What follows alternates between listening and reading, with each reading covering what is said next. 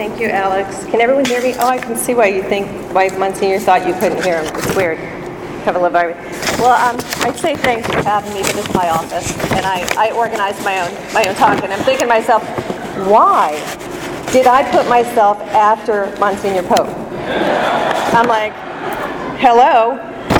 Anyway, and I'm also laughing at this morning because when Father said, you pray, I prayed assiduously over this talk, prayed for all of you, but I could not get my hands around it, what it was going to look like.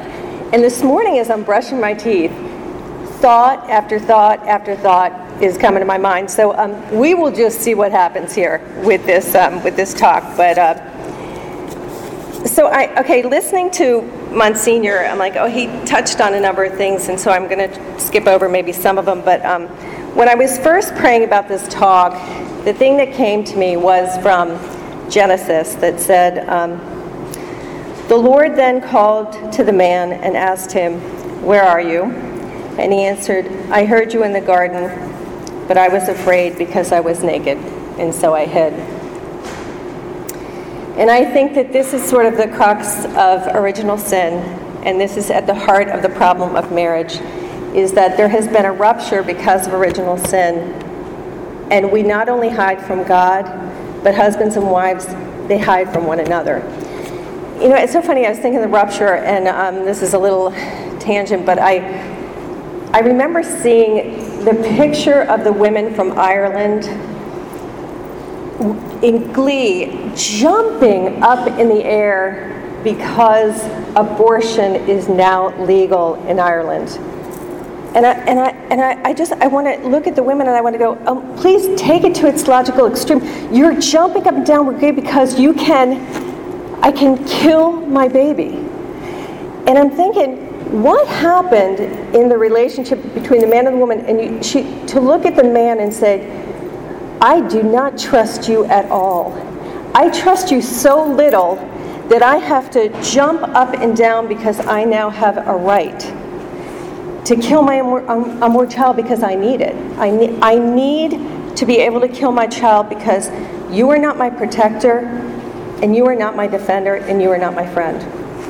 And I thought, gosh, it just struck me in relationship to this talk. But so what do we need more than anything? We need, at the part when Father was saying that we need that yearning we cry out to be known. We want to be known. We want to know God.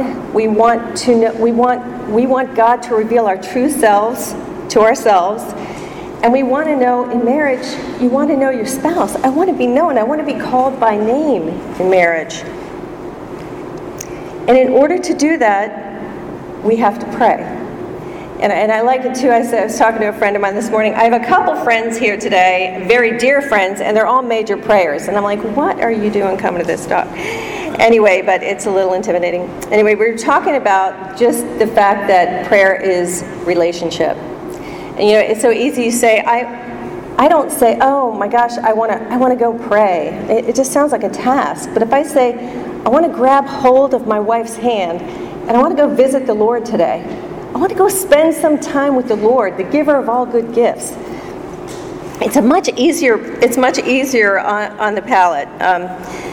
And I think that, you know, here Jesus is, and what does Jesus do? Jesus comes and he restores. He restores your union. And he reminds us that the two become one flesh. He says to us, for this reason a man shall leave his father and mother and be joined to his wife, and the two shall become one flesh. So they are no longer two, but one. I don't know if you ever ponder that reality, but I thought that was a great image when Father said, you know, just say to your spouse, if they say I'm going to leave you, you say, that's great, I'm coming along. Because there is something so profound in joining flesh. You have now become a mystical union. I mean, no, only God can do that. I mean, so miraculous. You are one flesh in the Lord. And I challenge you to ponder on what that means for you. What does that look like? Nowhere else, there's no other relationship like it. No other relationship like a husband and a wife. And the two that become one flesh. And they need to be rowing together, because it's very difficult when one piece of your flesh is going this way and the other's going that way. So Jesus comes and he restores that union broken that makes us think we have to be suspicious of the other. I often do, in Job, when they say, did you ever notice, and maybe you have, I had to hear someone say this, but the Lord says to the devil, you can do whatever you want to Job, but you can't hurt his person. His children died, everything went wrong, but even Mrs. Job did not die. And why didn't she die? Because she's part of his flesh. She was part of that promise.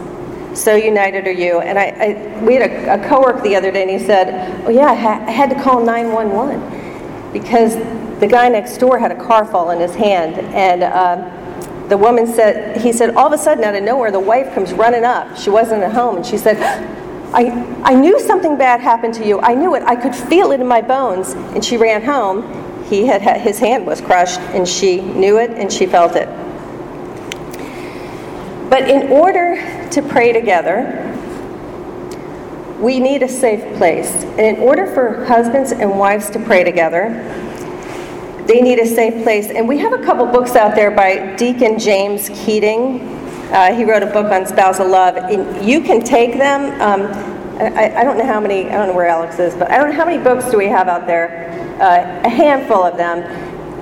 Just the ones on spousal love. We're taking the other ones back. You can look at them. But if you want one of the ones on spousal love, please feel free to take it, by Deacon James Keating. It's just very, it's on spousal prayer. I'm sorry.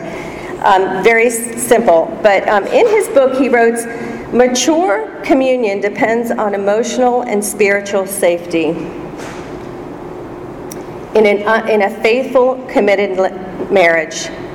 So to overcome the suspicion, we need the promise of fidelity. I need to know, I need to know that my spouse has my back, is in my corner. You need to know your spouse has your back and is in your corner. And that's the place when we know that they're there, when we know we have that unconditional love, then we're free to be our authentic selves and to reveal the deepest part of who we are. But we must have the safety in order to be able to do that. It gives us the courage to speak the truth without fear of abandonment. And every one of us needs that, especially in a spousal relationship of, you see everything, you see my ugliness, you see the times I'm in a bad mood, and yet you still say, I'm here for you, and I'm going to love you. And we need that. And I thought there was a great example. A priest who I know, he said that a couple came and gave their witness when he was in seminary. And the wife had been abused, and her father had abandoned the family.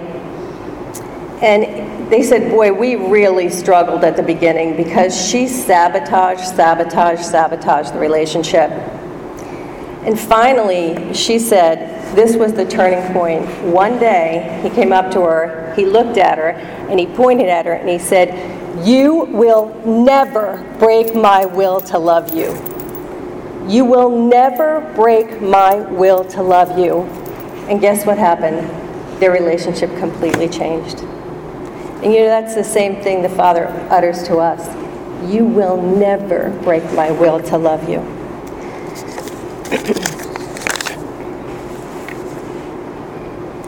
Okay, so once we find that safe place, I think that another thing that's essential to our marriage would be the repentance and forgiveness. Can't just be forgiveness because someone's got to be sorry. So we're forever just being reminded of what Jesus did for us, and we cannot be like the stingy man who owed so much, and he came to the Lord and said, oh, forgive me to the king. And the king says, yes, I will forgive you in Scripture. And then he turns around to the next guy and exacts a debt. How much more so husbands and wives cannot exact that debt. They have to be beyond generous with their forgiving. Beyond generous. 70 times 7 70 times 7, always forgiving, generosity, not stinginess.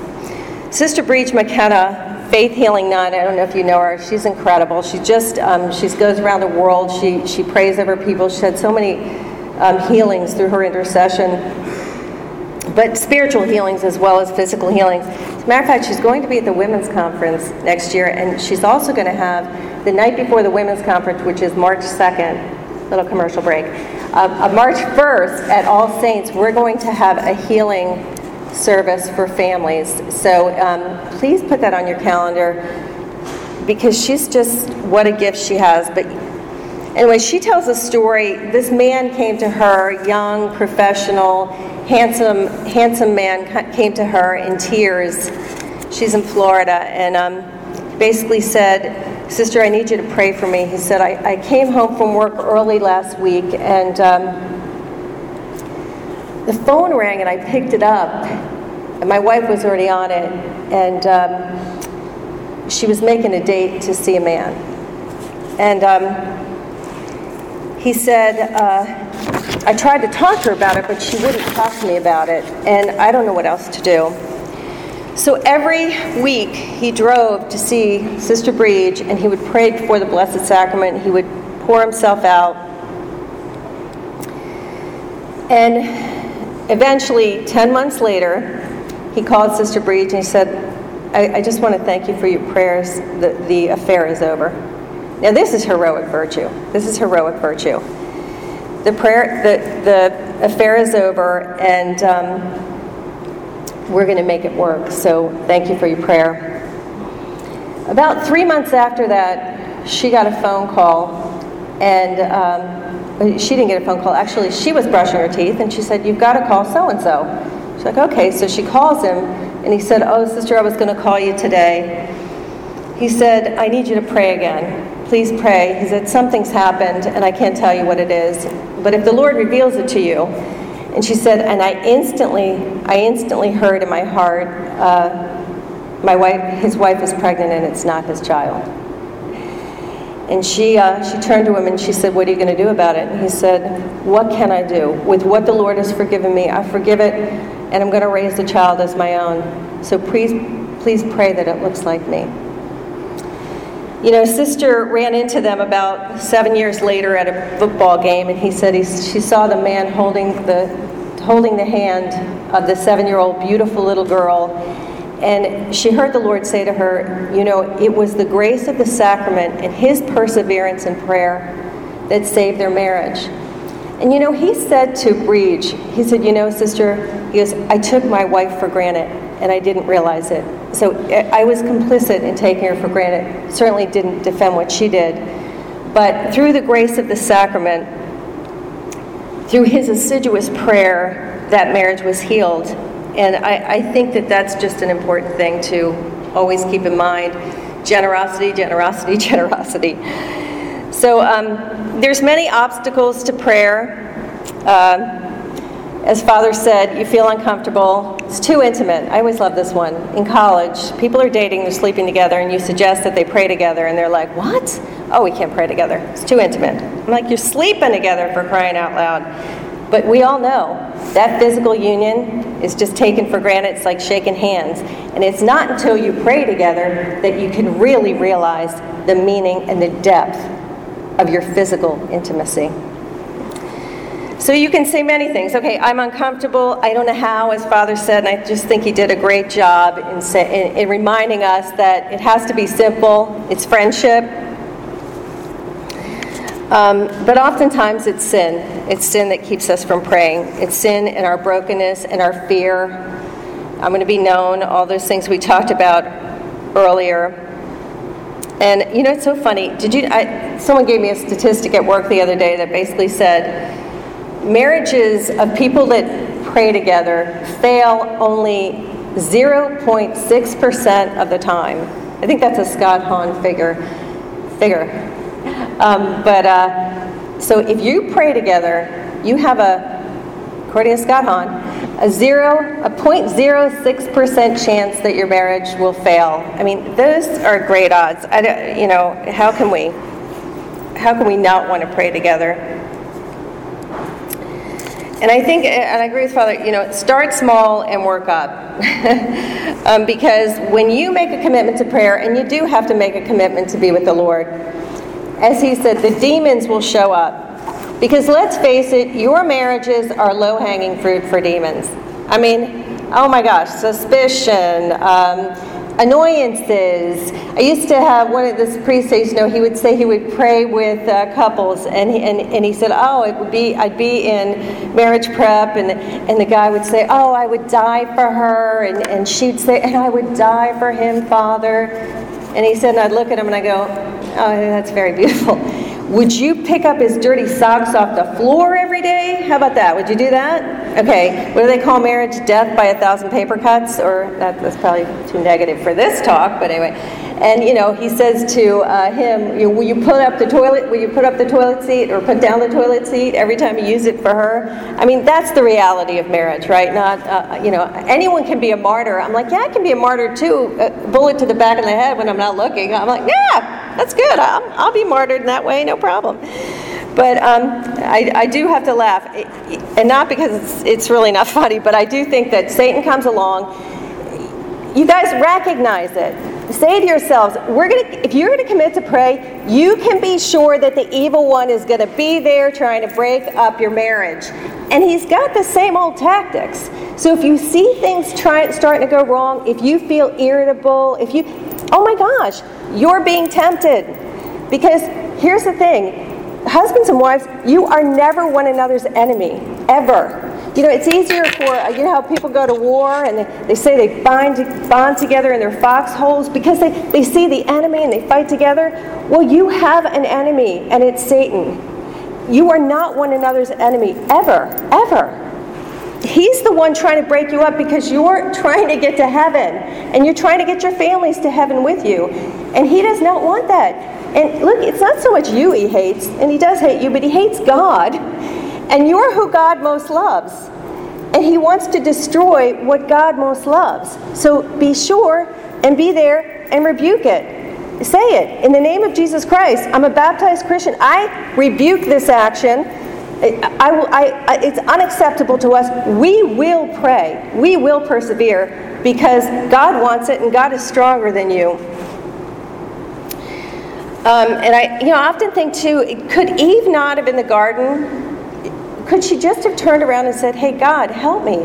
I mean, the words that they used to describe the evil one in the garden are very frightening. But she didn't turn to God. And had she turned to God, what would he have done?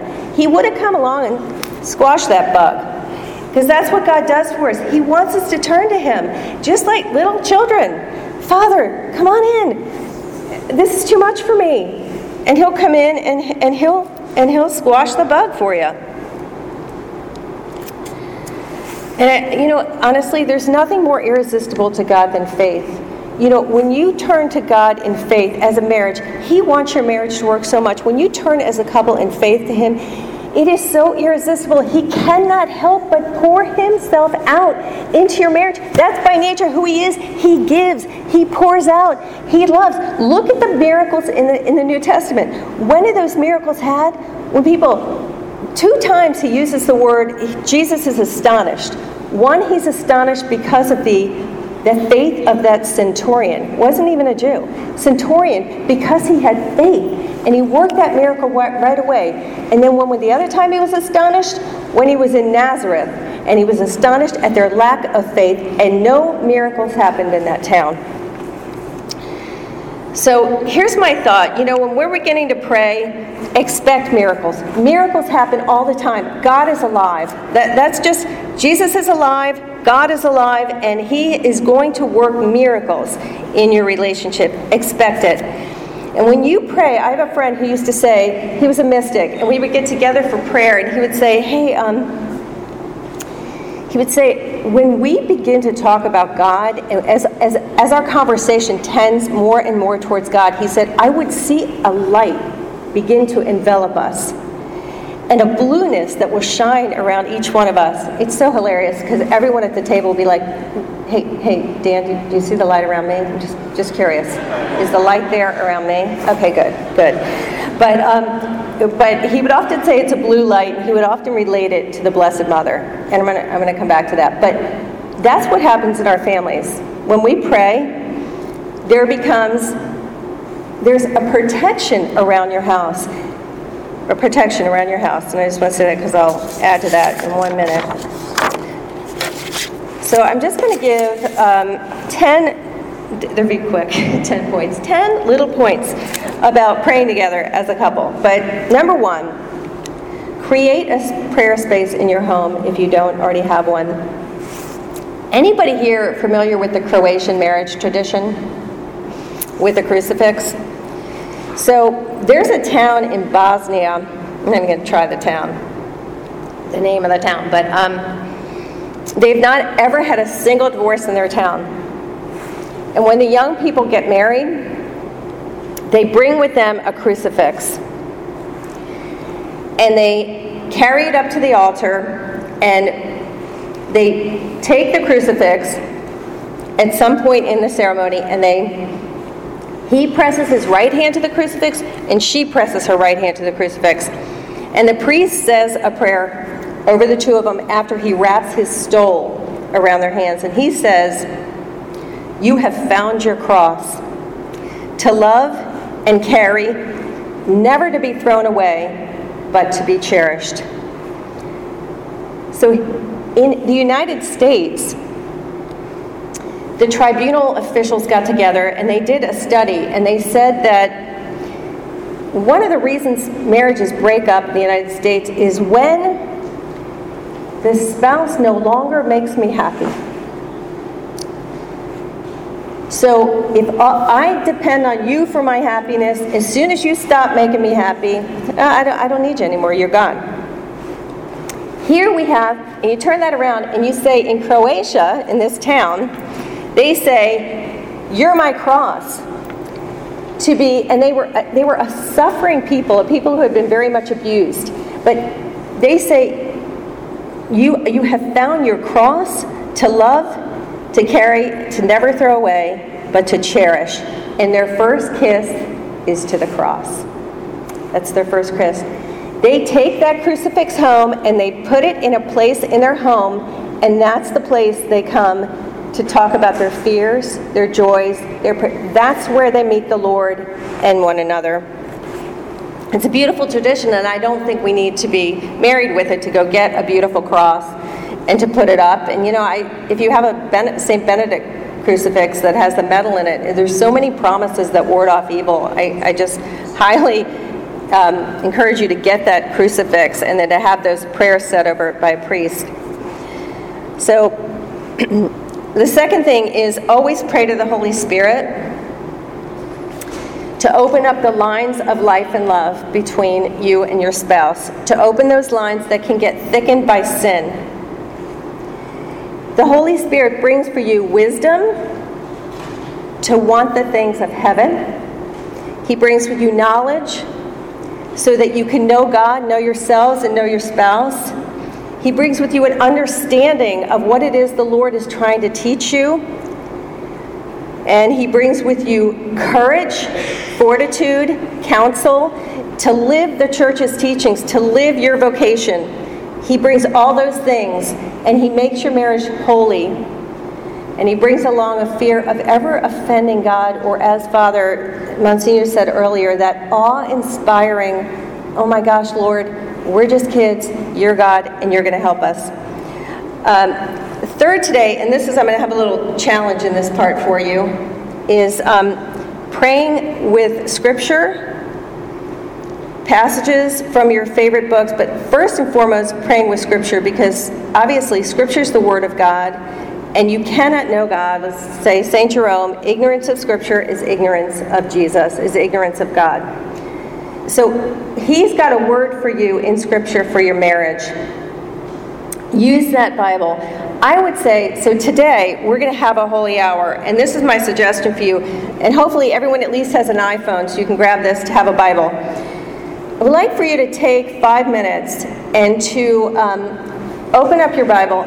I want you to think of the passage and ask the Lord, pray the Holy Spirit first, that would be most appropriate for your spouse. Something maybe that your spouse is struggling with, or your spouse needs to hear, and give that, after a couple minutes when you're thinking about this, give that scripture passage to your spouse to read during the holy hour. And then when you get back to leave, when you get back in the car, talk about it. Talk about what you each got, what the word you heard from scripture was. And also, I encourage you to use scripture to put one another's names into scripture and to pray with one another like that, you know. Right now I can't think of one scripture verse that I could say. Do not be afraid. Do not be afraid, Jeannie. God is with you, Bridget. Say these things to your spouses using their name, because there's power in your name. There's power in your name. And pray the rosary. I'm going to encourage you to pray the rosary, and miracles do happen around the rosary, and miracles do happen around Our Lady. Do not say the rosary, pray the rosary, and ask our Blessed Mother to give you her eyes to see. There is something very powerful in your relationship with the Blessed Mother. She's a mother, and her protection, which I'm going to say number 5 is to consecrate your marriage to her and to St. Joseph, and to ask them to put their mantle around your house, to ask your guardian angels to protect your house. This is real. This is realer than what we've got, that other sphere. Angels have charge over principalities. They have charges over you. Every one of us has a guardian angel. Ask your angels to protect your family, to seal your house from the evil. This is real. So it's a real battle going on, and so be specific. Also, always remember to reveal your hearts to one another. That has to be part of a prayer life. It cannot just be you sit down, you kneel, you say the rosary, and you leave. There has to be a revealing of self as part of the prayer, and in any of these ways you can add it. And also, I think of Our Lady of Lepanto. Those. You could have a tiny little thing, and I have so many miracle stories for those of you with the Blessed Mother, because miracles do happen. And I don't know what role she plays. I mean, I know it's a big one in salvation history, and I'm not here to talk theology, but that woman is the woman. Okay, she's the mother of the Lord, she's the mother of the King, and she loves every single one of you as if you were her own child, and every single one of your children as if she was your own child, and she's there to save and to help your family. So take it to Our Lady, that's all I'm saying. And to St. Joseph, who is just a powerhouse in general. Okay, go to Mass together. And you're like, yeah, right, that's low-hanging fruit. Of course we do that. But when you go to Mass, I'm just going to encourage you to bring your intentions with you if you don't already do that. Make sure that when you go to Mass, if anyone's heard of, there's a woman called Catalina, and she had the Mass revealed to her by the Blessed Mother. So basically, during the Mass, the Blessed Mother walked through each stage of the Mass with her. And she described that point where everybody brings up their intentions, and every one of our guardian angels going down the aisle during Mass. And some of the guardian angels didn't have anything on the paten that they were carrying up. And the Blessed Mother said that's because they didn't bring any intentions with them to Mass.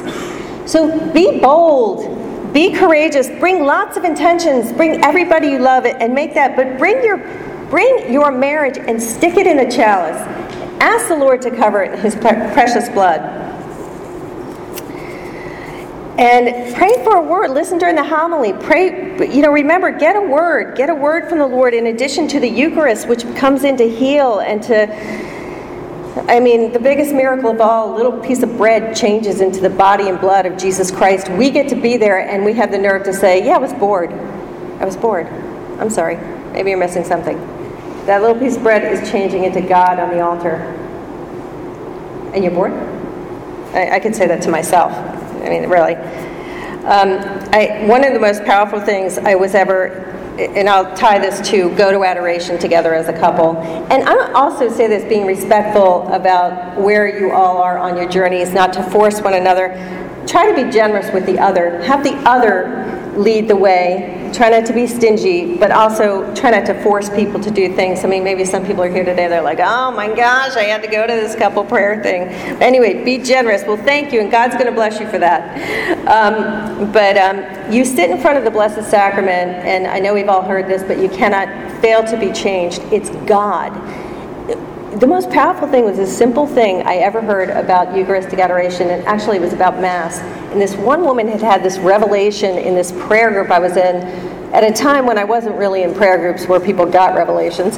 But I'm like, oh, not that I'm in prayer groups now where people get revelations, full disclosure. But she said, this woman said, the Blessed Mother is telling me right now that you're about to go to Mass. Do you know what you're about to do? That is Him. He sees you from there, He hears you from there, and He loves you from there. I was like, oh, why do I need to hear that? But I did. That was one of the most powerful things. Simplicity, most powerful things. Confession. Confession unburdens you, and it thins the thick wall of sin that comes between you and your spouse and between you and God. Go often. Go often and dump the sin. Dump the sin so you can be better lovers. We all have to do that. And then finally, two more final words, but the thank God in everything, that thank God always and everywhere, because that's what leads to joy. And even that, I'm not talking about that fake joy, I'm talking about the joy that comes deep within, and it is thanksgiving and gratitude for the good, the bad, and the ugly. And then finally, I just have one suggestion that, and maybe some of you do this, but is anyone familiar with St. Ignatius' Examen? So at the end of the day, it just might be something that you could do together. And I'm saying that not just like you could do this seriously, sit down together, review your day-to-day, tell one another what gave you joy, what broke your heart. What were you most grateful for? And I'm sure some of you already do this. What do you need to repent of? And then ask God for the grace to do better tomorrow. And ask Him for specific graces. He wants to give you the graces to be better husbands and wives. And ask Him for it. And, demand it. It's the promise of the sacrament. But, if things get busy, you could do that as a family around your dinner table. You could do that at night. Maybe you already do it. But you could sit around and go to the kids. I say, what happened today? I mean, what was the great thing that happened to you today? What was the thing that kind of broke your heart? Share that at table, and things bubble up as to what you need to repent of. So those are my 10 little points, and in conclusion, just a cute little story that just kind of reminds me of being here. But another a priest that I know was golfing with a man, and the guy kept looking at his watch, and it was about after 9 holes, he looks at him, and the priest said, "You got somewhere to be?" And he says, "Oh yeah, Father." He said, "I promised my wife. I gotta go clean up the backyard because we're having a party tonight." He says, "Yeah, I always tell her, if it weren't for you, I'd be a better golfer." And then he said, but he looked at the priest and he said, "But you know what, Father? Because of her, I'm a better man." And so I say that to you all, to pray together so that you can say of your spouse, because of her, I'm a better man, and because of him, I'm a better woman. But thank you for your time, and God bless you all.